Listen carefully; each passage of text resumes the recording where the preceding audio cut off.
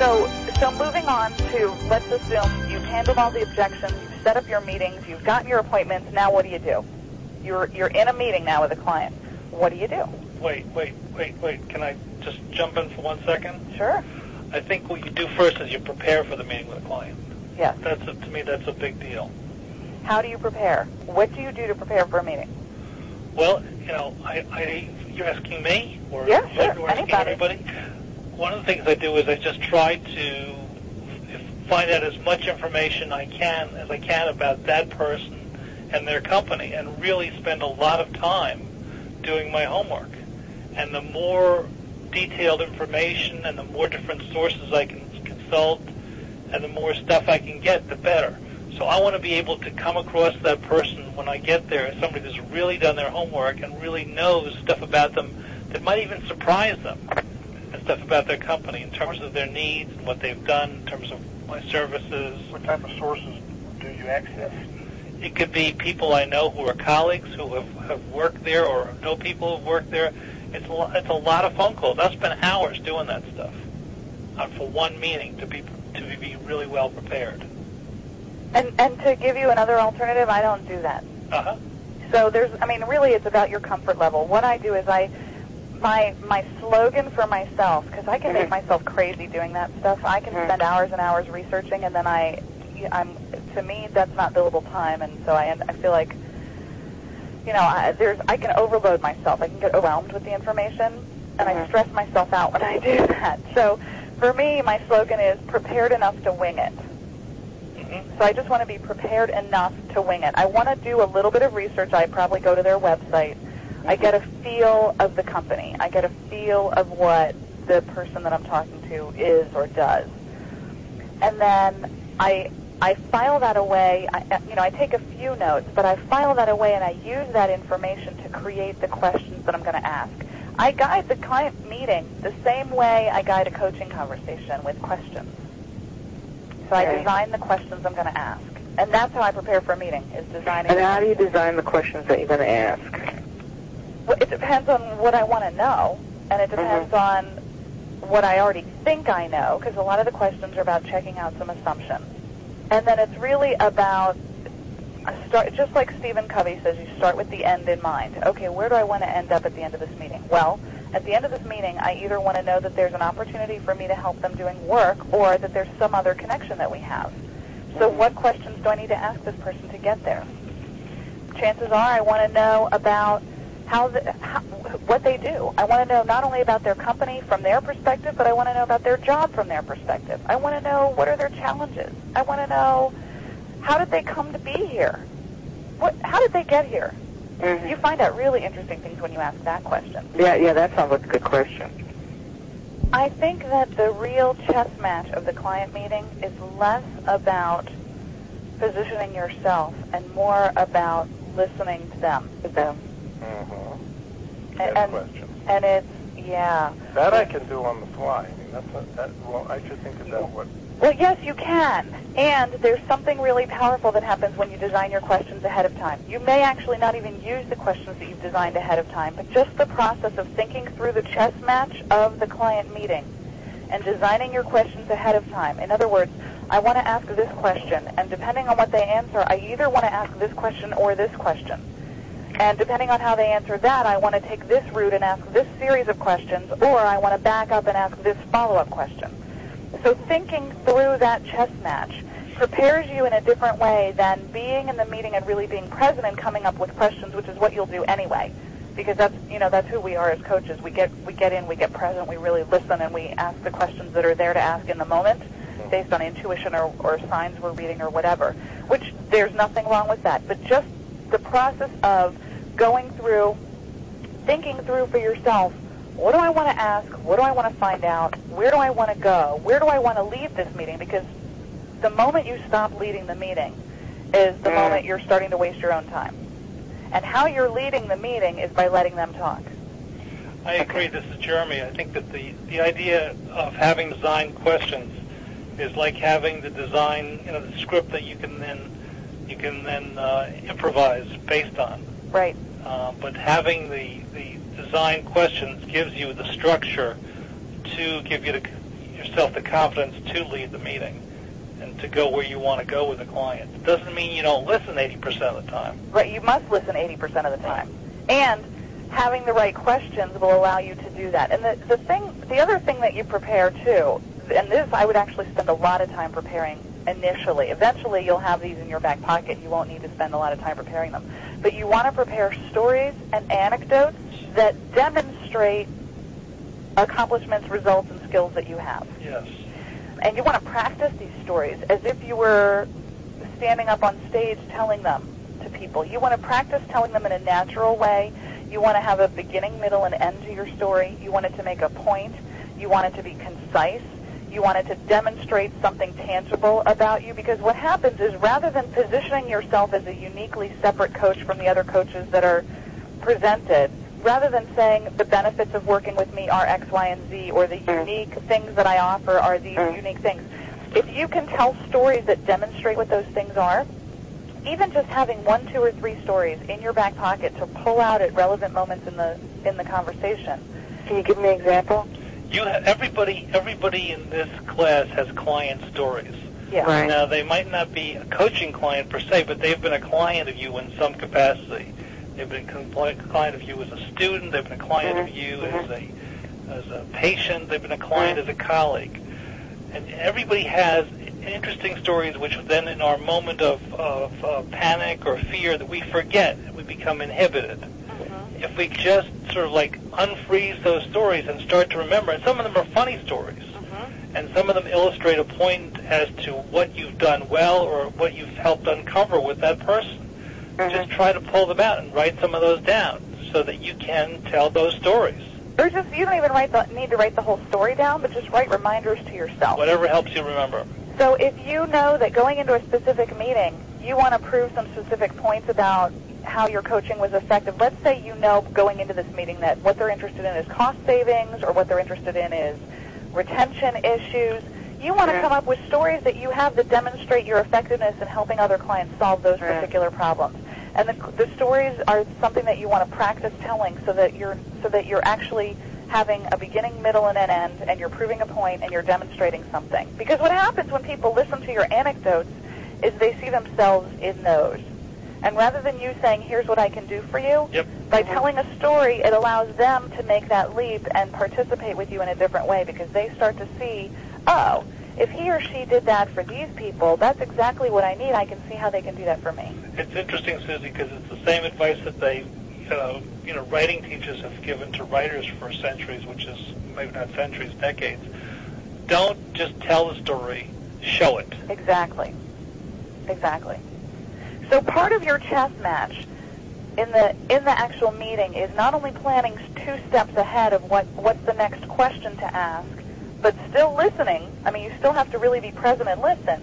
But it's also about figuring out, you know what, I really want to use this story in this meeting. I think this story would be helpful. When is the appropriate time to throw that in?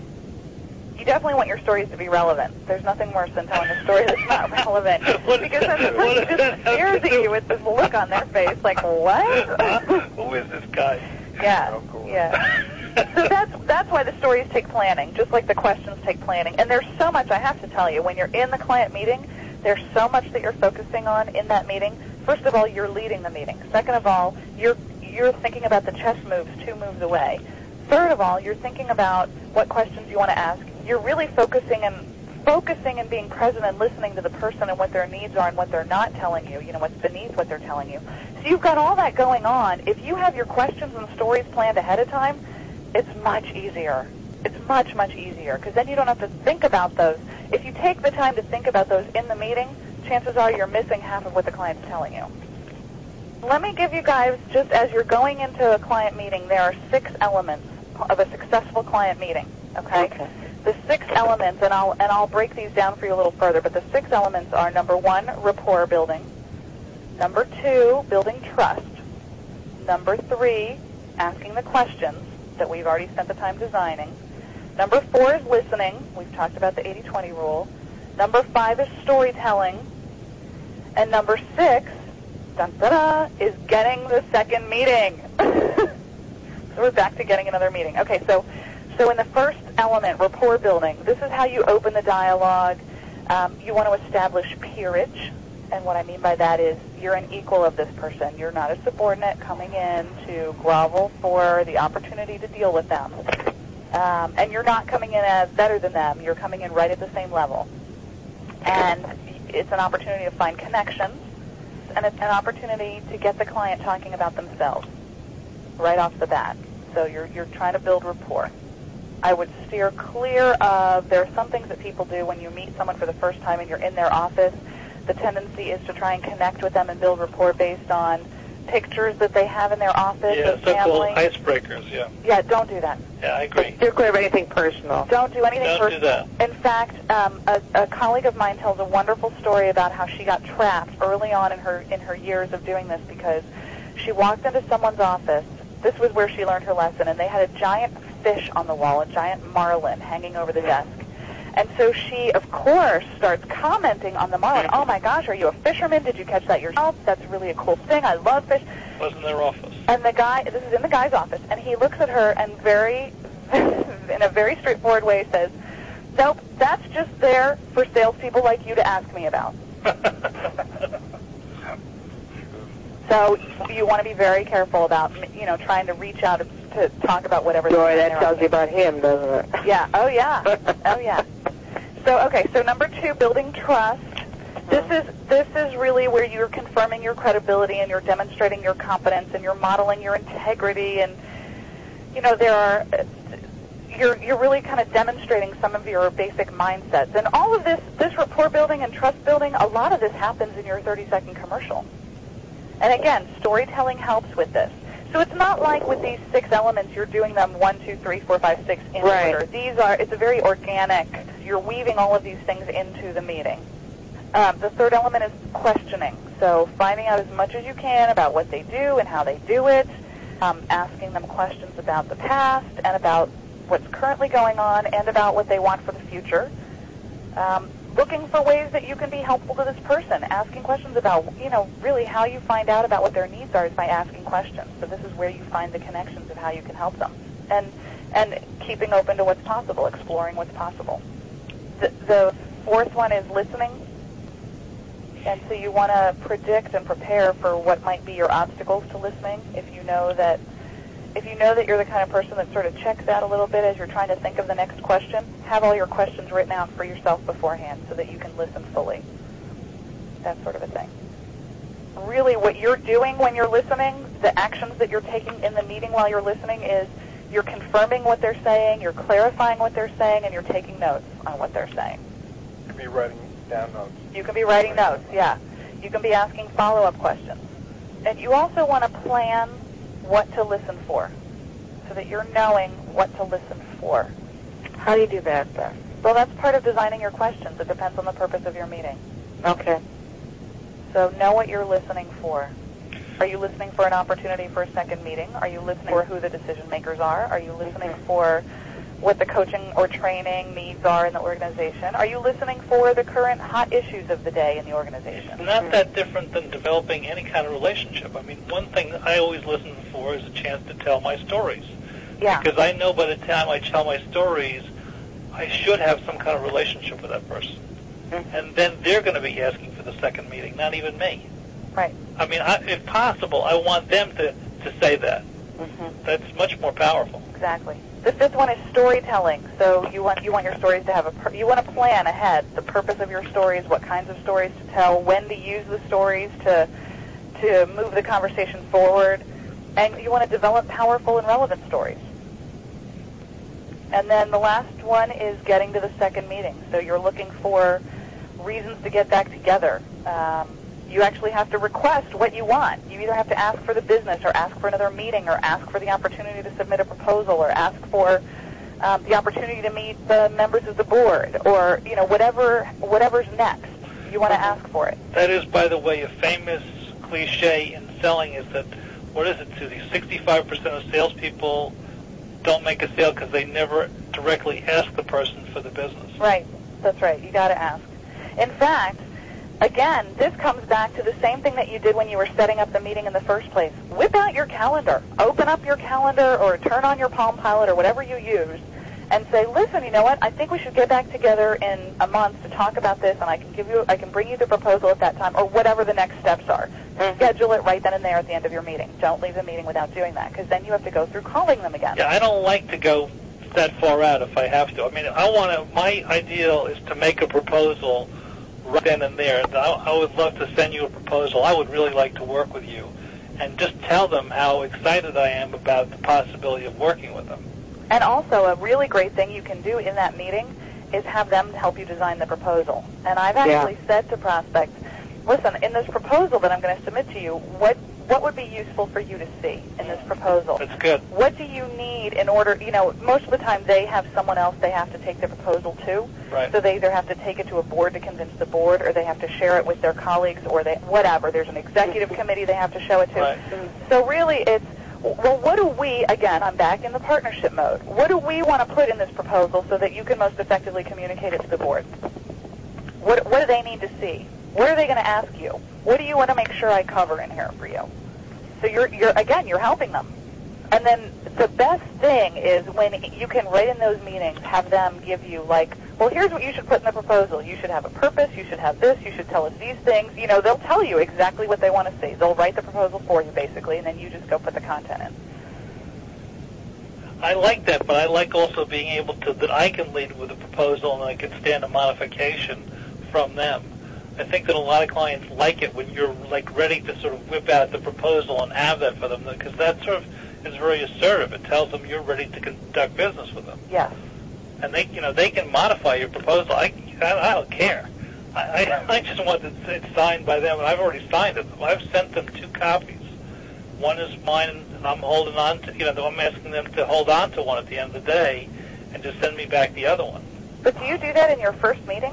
Yeah, I'll do that right away. Wow. Yeah, based on the first meeting. I know Based enough. on the first meeting. You had the meeting, you leave the office, you go back home, you write up the proposal, and send it in the next day? That's right. Okay.